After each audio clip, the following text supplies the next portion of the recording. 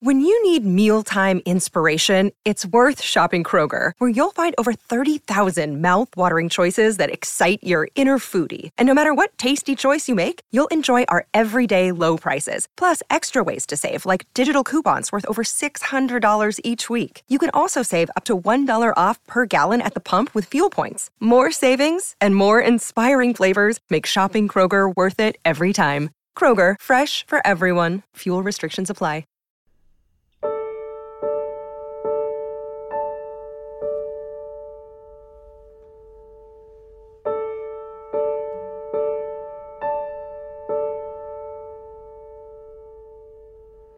And we welcome you to this edition of Tuesday People, the podcast. I am your host, Mitch Albom, the author of the book Tuesdays with Morrie, upon which this podcast is inspired. And Lisa Goich, who produces the podcast every week and was my friend before the podcast and remains my friend during the podcast, which may be an even bigger impressive thing once you do God. a podcast together. Is here with us as always. And today we're going to talk about something that is really important and very basic, and yet I would say is one of the things that we neglect the absolute most in our lives, and that is saying we're sorry, apologizing, doing it in a way that not only makes the injured party feel better, but makes ourselves feel better.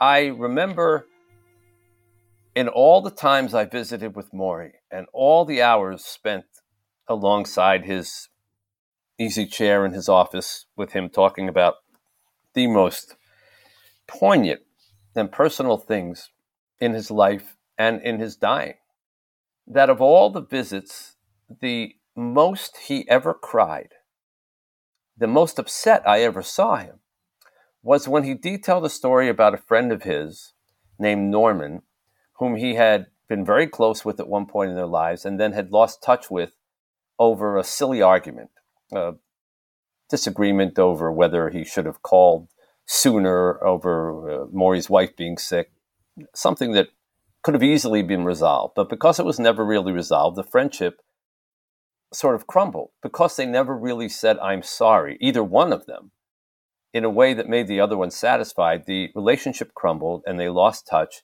And then Morrie found out that Norman had died a few weeks earlier when I came to visit from cancer. And he was so upset. He was so brokenhearted. And he said, "Mitch, I'll never have the chance to make that up to him. Why did I let that foolish disagreement separate us for all these years? It means nothing to me now. Nothing." And he looked me straight in the eye and he said, "If there's anyone you care about, Mitch, who you love, who's in your family, your friends, and you're fighting with or you're feuding with, say you're wrong. Even if you're right, say you're wrong. Apologize. Even if you're 100% right, you say it was your fault. Because when you get to where I am, and you will get to where I am, you're not going to care who was right or wrong in your little disagreement. All you'll care about is that they're there with you, and you can look them in the eye, and you can hold their hand, and you can tell them what a good friend or good family member or good partner they've been all those years." And I wish I could do that with Norman, and I can't, and I never will. And I never forgot that, and I have ever since never let a squabble go on for any length of time between myself and somebody I care about. I mean, when I say any length of time, 24 hours is way too long. That's good, Mitch. Yeah, usually within 5 minutes, 10 minutes, I'm back on the phone or back in the room or whatever it is. But that's because I got scared straight by watching that example. It's not so easy for many of us, and we're so happy to welcome to the program Dr. Jennifer Thomas, who's not only a motivational speaker, a business consultant, a psychologist. She's done TED Talks. She is a co-author of The 5 Languages of Apology, which is formerly titled When Sorry Isn't Enough. And her books have been translated into multiple foreign languages, sold hundreds of thousands of copies around the world. You could say that she's an apology expert. And she has now got the revised edition of The 5 Languages of Apology, The Secret to Healthy Relationships, which she also co-wrote with Gary Chapman. And we're here to talk about how you say you're sorry in a gentle and affirming way. So Jennifer Thomas, welcome to our program. Thank you. I'm excited to be here, and I'm looking forward to our conversation today. Well, we are too. So what would you say is the most common mistake people make about apologizing, be it theoretically or when they actually try to do it, or how they even feel about what apologizing does? What's the most common blunder? So I think there's an epidemic of trying to share the blame. So maybe starting to apologize, but then adding the dreaded word but. And as you and your listeners know, that's not what we want to hear. When someone's apologizing, we want for their apology to hit the mark. And then my hope is that people will stop before they add those qualifiers and kind of claw it back or pass the blame on to the other person. The way I view blame is that it's like a hot potato and we want to pass it around. But the challenge when you're apologizing is to be willing to accept the responsibility and to let the other person know that you are really sad or upset about what you've done and how you've caused pain for the other person. And the key is for them to know how sincere you are so that those barriers don't build up between you and the other person, whether you're talking about an apology at home or at work. I think Maury was so right in the sense of it's important for us to not let those things fester, but to go to the other person and try to make things right. Now, when you are 100% wrong, what you just said is easier to do because you know deep down that you just messed up. And this is what I classify as those kind of apologies you see in the movies. Hey, I'm sorry, I'm an idiot. They say, it's like they just knocked themselves over. I'm a total screw up. What can I say? And that's like mea culpa, and in some ways, it's kind of hard to feel bad about an apology like that. But my question to you, first question to you of many, what do you do when in your mind you still feel that there is a but? You are partially right, but you want to apologize. You want to get past the argument and the feelings. Should you delay the but part? Should you swallow the but part? Should you say that will come up later or that's not important now? Because most people do not feel I'm an idiot, I was totally wrong. Most people feel like you just said, partly right and partly wrong. Yeah, that's a good point. We love the big apologies, I can't believe I did that, I'm a total doofus. Those are easy to accept.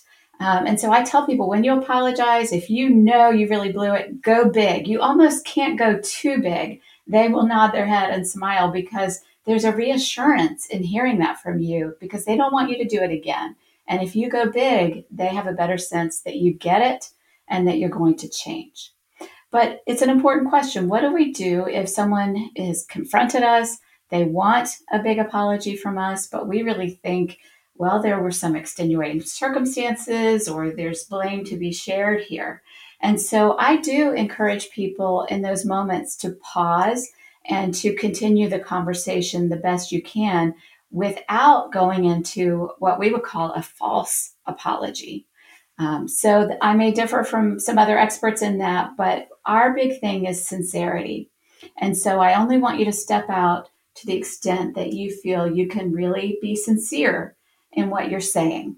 So if there is a further explanation, I encourage people to wait on that for an hour or a day. And then if you want to go back to that, you could say, I'd like to circle back to what we were talking about there. There was a little bit more going on behind the scenes than I explained to you. There was this extenuating circumstance, but I really don't want that to take away from the apology that I gave you. That still stands, but I also think you should know this. You have 5 kind of stages. You call it 5 languages of apology in your new book. Let me walk through these a little bit because each one of them is a little bit different than the other, although they all kind of fall under the general heading of apologizing. So the first that gets listed is express regret. That's a fundamental to everything. That is, I'm sorry. How do people mess up expressing regret? What's the right way and the wrong way to express regret? Well, what we know when we're expressing regret, we're letting the other person see that we understand that we've caused them some pain, some frustration. We've created some unwelcome emotions in them. And so you want to be very specific when you talk about it. A mistake people make is they'll say, well, I'm sorry about what happened, or something more passive or external. But it's powerful if you can use the word I. And a strong lead-in for any apology is to say, I apologize, and then express that regret. Many of us jump to just saying, I'm sorry, I'm sorry, I'm sorry. In fact, there are over-apologizers, and we talk about that in our book. And for them, they should wait, because if you apologize too often and you say, I'm sorry all the time, it doesn't carry as much weight or sincerity with it. But you really want to let the person know that you understand the pain you've caused and that you are sorry about it. Is it good to say, in addition to obviously the two basic words, I'm sorry, I feel so terrible that I hurt you. I feel so badly that I have caused you pain.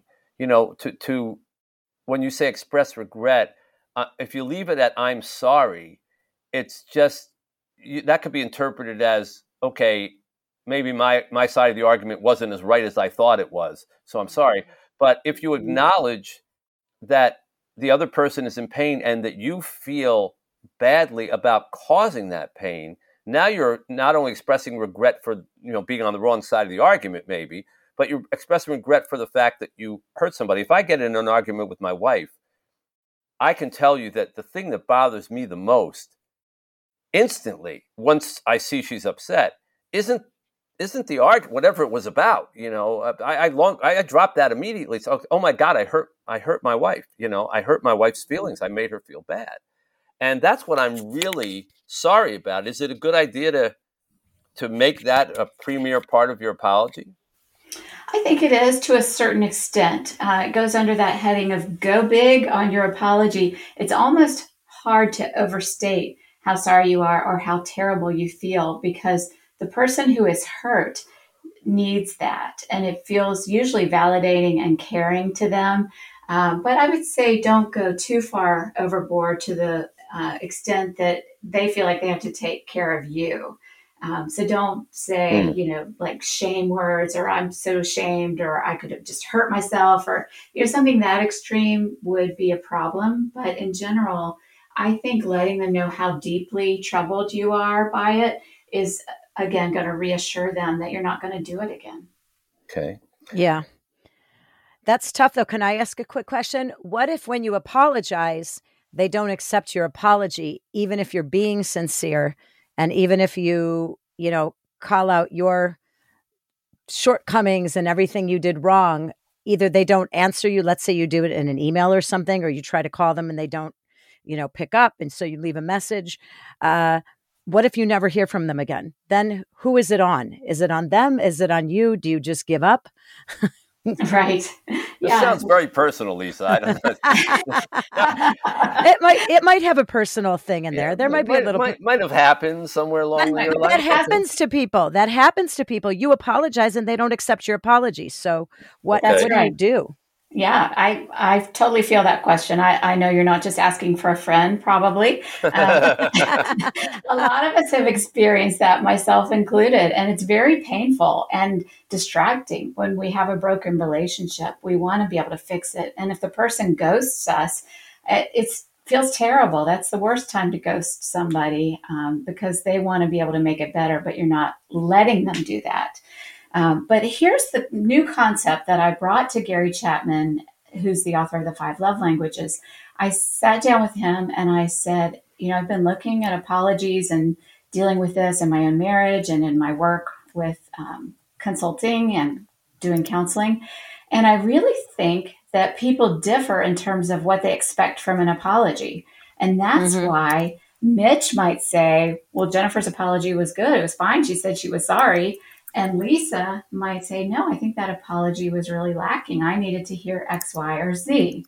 And so that's when we coined the term apology languages, because we realized that what one person considers to be a sincere apology is not what someone else is waiting to hear.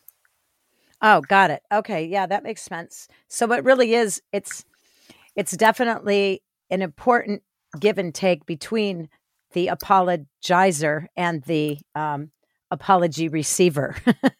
Exactly. What we say is one size does not fit all when it comes to apologies.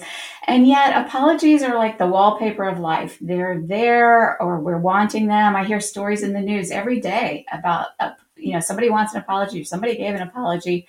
And I comment on those and I talk about how to make them better. But the thing is, we don't tend to talk about them, even with our closest people, either in the office or at home. You may have never asked them, when you were apologizing when you were a kid, what did your parents or your teachers expect you to say? And that's really key, because the answer is probably going to let you know what their primary apology language is. And it's very similar to love languages, where it's a preference that we carry around. And if we don't know what they're waiting to hear, the problem is we're going to do it our way, check it off, move on, and never realize that they were questioning our sincerity. Right. Yeah, that's a tough one. Sometimes, though, if you don't know what you're apologizing for, that's another issue.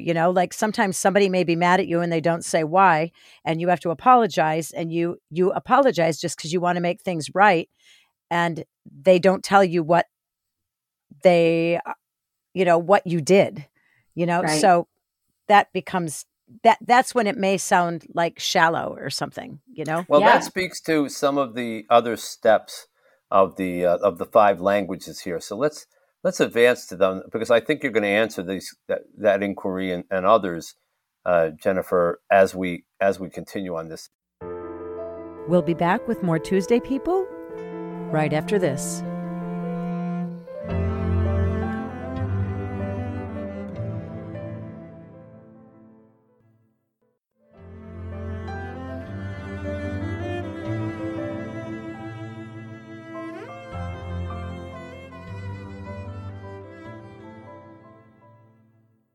So the second one, Mm-hmm. after expressing regret, saying I'm sorry, is accept responsibility. I was wrong. I think we've talked about that to some degree already here. I was wrong. I was the one who did the wrong thing, said the wrong thing. I raised my voice. A lot of arguments, it seems to me, and a lot of apologies, therefore, have as much to do with the way something was said, the tone with which it was said, or the words with which it was used, as the actual subject. Do you make those kind of distinctions, Jennifer, in terms of when you're apologizing? Well, absolutely. You make an important point there, because body language carries a lot of our meaning along with it. And so I do make the point, if you're apologizing to someone, you shouldn't have your arms crossed. That's bad body language. And what you're conveying is that you feel defensive still. Mm-hmm. You want to have an open posture and have a look on your face that is accepting and inviting. And if a person is asking you to apologize for something that you don't think you did wrong, then what you want to do is have a conversation with them. And with that open body language, ask them, can you tell me more about that? And then instead of giving an apology that you don't mean, I would encourage you to say something like, I wish I could go back and make it different. I would give anything if I could undo that, because I can see how much that hurt you. And Right. Sometimes those words will be enough validation that they're going to be ready to move on with you and have that relationship healed, which is really our goal. And Right. so with this second apology language that Mitch was talking about, saying I was wrong, this is really hard for certain people. Some of us were raised with parents who said, maybe to their sons, or maybe sons and daughters, that you don't want to say you were wrong or apologize because it shows weakness. But what we say is, no, it's the exact opposite. People will respect you more if you are willing to say when you've messed up. And what we encourage people to do, again, is to be very specific about it. So don't say, I was wrong in what I did. Name what you did or didn't do and the problems that resulted from that. And then the person hopefully will understand how sincere you are. Yeah, I think you make a good point about body language. I also think tone of voice is such an important thing. If you think about how this sounds, if you're arguing like this, and somebody says something, and then you go, all right, I'm sorry, okay, I'm sorry. It still sounds like an argument. You're saying the words, I'm sorry, okay, I was wrong, okay? But you don't really sound, you still sound like you're just reading the script with some different words, but with the same stage direction. So I find, especially since I have a loud voice and it carries, that when I really want to say I'm sorry and really want to show my sincerity, I have to undo my whole vocal cords and have to really get softer and think for a second and change my tone and say, exhale. That's a good little physical exercise. And then say, you're right. I was wrong. I'm sorry. And it sounds different, but you can't continue in that vocal vein. Do you find that that's a mistake that people make? Exactly right. And that's such a good tip, Mitch, to take a moment, exhale. I would also encourage you maybe to sit down because people don't realize, but sometimes they're very intimidating if they're standing up or towering over people. I'm only 5'1", and so I'm pretty sensitive to that. And it would mean a lot to me if the person chose to kind of sit down and look up at me to apologize. And another point with this is that we shouldn't be apologizing over text or email.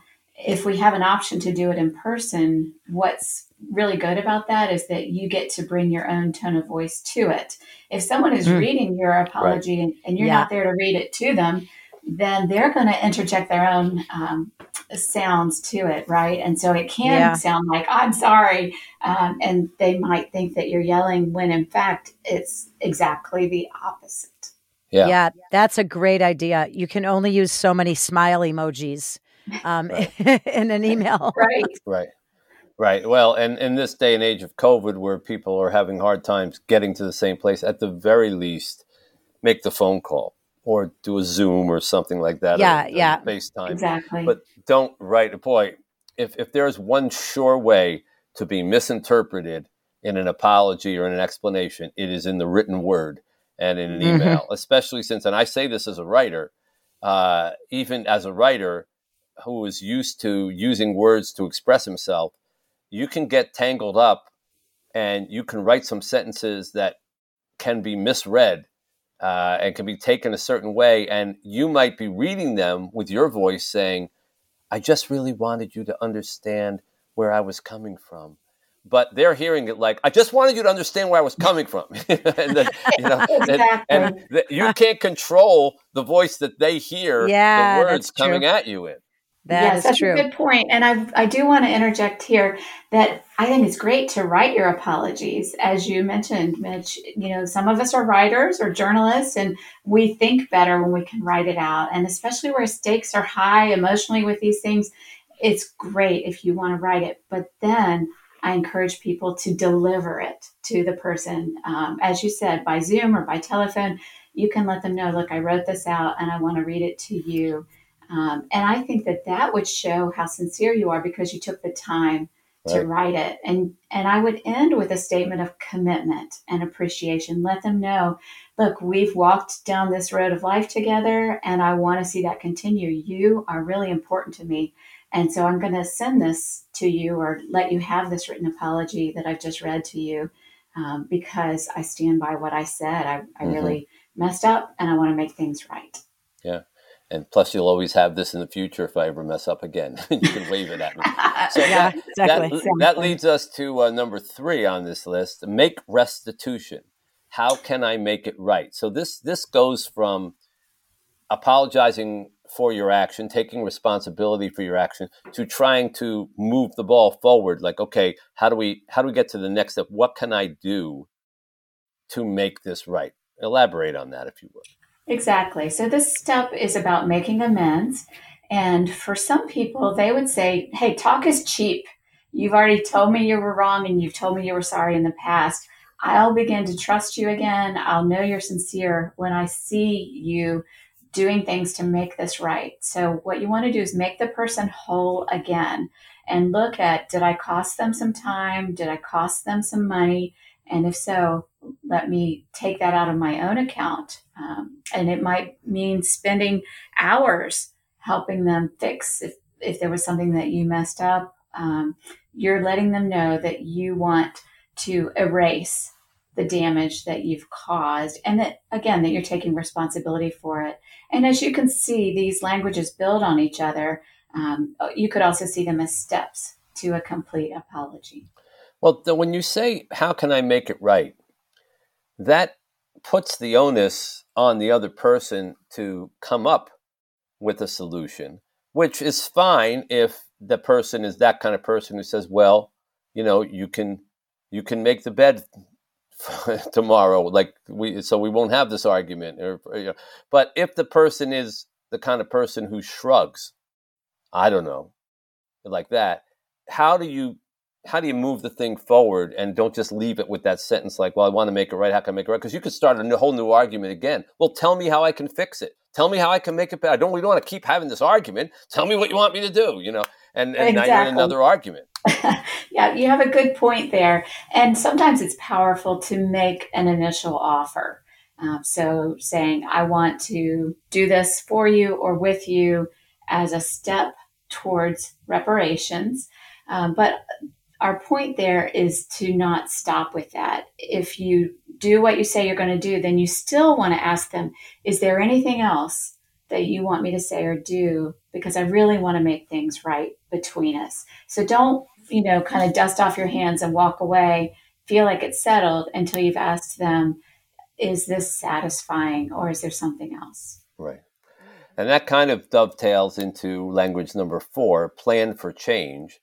I'll take steps to prevent a recurrence, being, proactive about not only making this right, like, okay, let me make it up to you. Let me call your sister and apologize because we were arguing over how you treat members of the family, so let me call her and apologize, and as well as apologizing to you. But now, plan for change. I'll take steps to prevent a recurrence. What can I do to keep this from happening again? Now, that seems to be more on you, right? The individual who's apologizing. That's right. There's some work that we probably need to do. I would say some guardrails that we need to put in place so that we're not going to let the other person down like this again. So a common problem is being late or not showing up for an event. And so in that case, part of the apology should include some reminder that you're going to set, and maybe even a repeated reminder with time built in for anything that might pop up and get in the way of you being on time. And so you could tell the person, look, while we're still here together, I'm going to put this new plan in place because, again, I'm committed to you and it's really important to me that I not let you down this way again next week or next month. Yeah, very smart and very tangible. It takes it from the emotional part of I'm sorry, I was wrong, and all those things, the hangdog look, to okay, here's what we're going to do to actually make sure we don't go through this again. And then the last one, which to me is really the deepest cutting, and I think the most emotional when I read through your book and your 5 languages here, and that is request forgiveness. Can you find it in your heart to forgive me? This I think takes apology into another arena. It's an arena where a bad thing, an argument, has the opportunity to bring out the best in both parties. Because the party that is apologizing, which heretofore has just been sort of the guilty party, and I'm sorry, I was wrong, how do I make it right, what can I do to go? Now, there's an opportunity for the injured party to actually rise up as a result of this argument, because to grant forgiveness, to give grace to someone, is one of the greatest things that a human being can do, and is one of the most purifying feelings that a person can have, especially if it's hard. And so this really, forgiveness is I mean, I can't tell you how much time Maury and I spent talking about forgiveness in one shape or form. I can't tell you how many times in novels that I have written that the incident of forgiveness and the overtone of forgiveness, the theme of it, ended up being a huge scene or part of the story, and always is the part that I get letters from people saying, "Oh, I cried at that part," or "I really related to that part." Forgiveness is such a huge part of it. So, can you elaborate on language number 5? Yes. So this question is one that came up as we began to survey people and ask, what do you consider to be a sincere apology? And we were not looking for 5, but we were, pleasantly surprised, I guess you could say, that their answers fell into these 5 categories. And for Gary Chapman and I, neither of us were, as children, were expected to ask the question, will you please forgive me? So we could give a very sincere apology to someone and walk away and never realize, for them, that didn't check their box. And it may have even felt like I was holding out on them because I didn't end with this question, or it can be phrased as a statement, something like, I hope you can find it in your heart to forgive me. And what's nice about doing it that way is you're not putting them on the spot. You're not demanding the forgiveness in the moment, because as we know, trust is like 100 steps. And obviously they're not going to be there immediately after an offense happens, especially if it's something that's serious or repeated. That's when you're really going to notice that "I'm sorry" isn't going to be enough. And their primary apology language, whatever it was in their childhood that really counted, is what they're going to be waiting to hear from you. Yeah. To me, the forgiveness, that little exchange, "Can you forgive me? Yes, I forgive you." It's like bringing in a vacuum after you've swept the floor. It gets all the last crumbs, that you might have missed, and make sure That's that a good one. make sure that they're sucked up and gone. Because once you ask, you're right, Jennifer. You can say, "I'm sorry, I'll do better. I'll take steps to do this," and leave, and the other person can be unsatisfied and kind of feel like, well, this fight really isn't totally over. This apology isn't totally accepted. And you can feel like, well, I tried, but I didn't get through. And so you end up leaving after apologizing. You still end up leaving feeling like there's still a bit of a fight going on. But when you say those words, and I could tell you that at our orphanage in Haiti, with our kids, we make this a part of the apology when, we bring them together and they say, "No, did you do it? Did you do it? Yes, I did. All right, what do you have to say? I'm sorry. Okay. Now, do you forgive him or do you forgive her? Yes. Well, tell them, I forgive you. Okay. I want you guys to shake hands. And that touching of the hands and that sort of blessed moment, we were kind of blessing the apology and I do forgive you. Yes, I accept your forgiveness. They walk away completed, and it holds for adults too. It's a huge difference between doing all the right things in an apology and still leaving with, as I say, some crumbs on the floor, or cleaning it up with that humming of a vacuum and knowing that, you're back to spick and span. That's excellent. I'm so glad that you're teaching children that, because we do need to teach kids, and we need to model it by apologizing to children or apologizing to other adults in front of children so that they can see how it's done and how much it does to remove those barriers between us and other people. Well, this has really been fascinating, and I love the way that you make it so accessible, because it's hard to get people to read about apologizing or even want to dive into it, because a lot of people just, as you say, they see it as a sign of weakness. They don't want to admit that they were wrong. It's part of the problem in the first place, might have caused the argument. And to break it down into kind of some simple steps, but some vital steps, is a good way to get people to sort of break down their barriers to do it. Did you find in your research that there is one thing, let's say between couples, because obviously relationships are different, but between, married couples or people who've been together in a relationship for a long time, that is the most common thing that sparks arguments? We did. We find that this is one of what we call the 2 essentials for healthy, happy relationships. So it's great if you're speaking their love language, you're giving them words of affirmation, you have a full love tank. But if you can't handle the offenses that inevitably pop up, then your love tank cannot stay full. And so Gary Chapman and I are committed to both teaching about both concepts going forward, because they really go hand in hand to help people keep those work relationships and home relationships staying on track. Jennifer and Gary Chapman's book, is latest one, is called The 5 Languages of Apology, The Secret to Healthy Relationships. And you can get it wherever you get your books.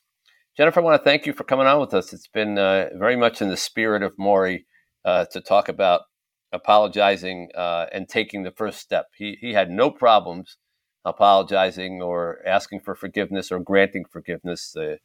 He would have been first in line to give a thumbs up to your theories about it in your book and to read it. So thanks for helping us with his memory. Thank you. We will be back again. We thank you for joining us here. You can find out more about Tuesday People, the podcast, at WeTuesdayPeople.com on the web. Until we see you again, on behalf of Lisa Deutsch, who produced the program, I'm Mitch Albom saying, see you next Tuesday.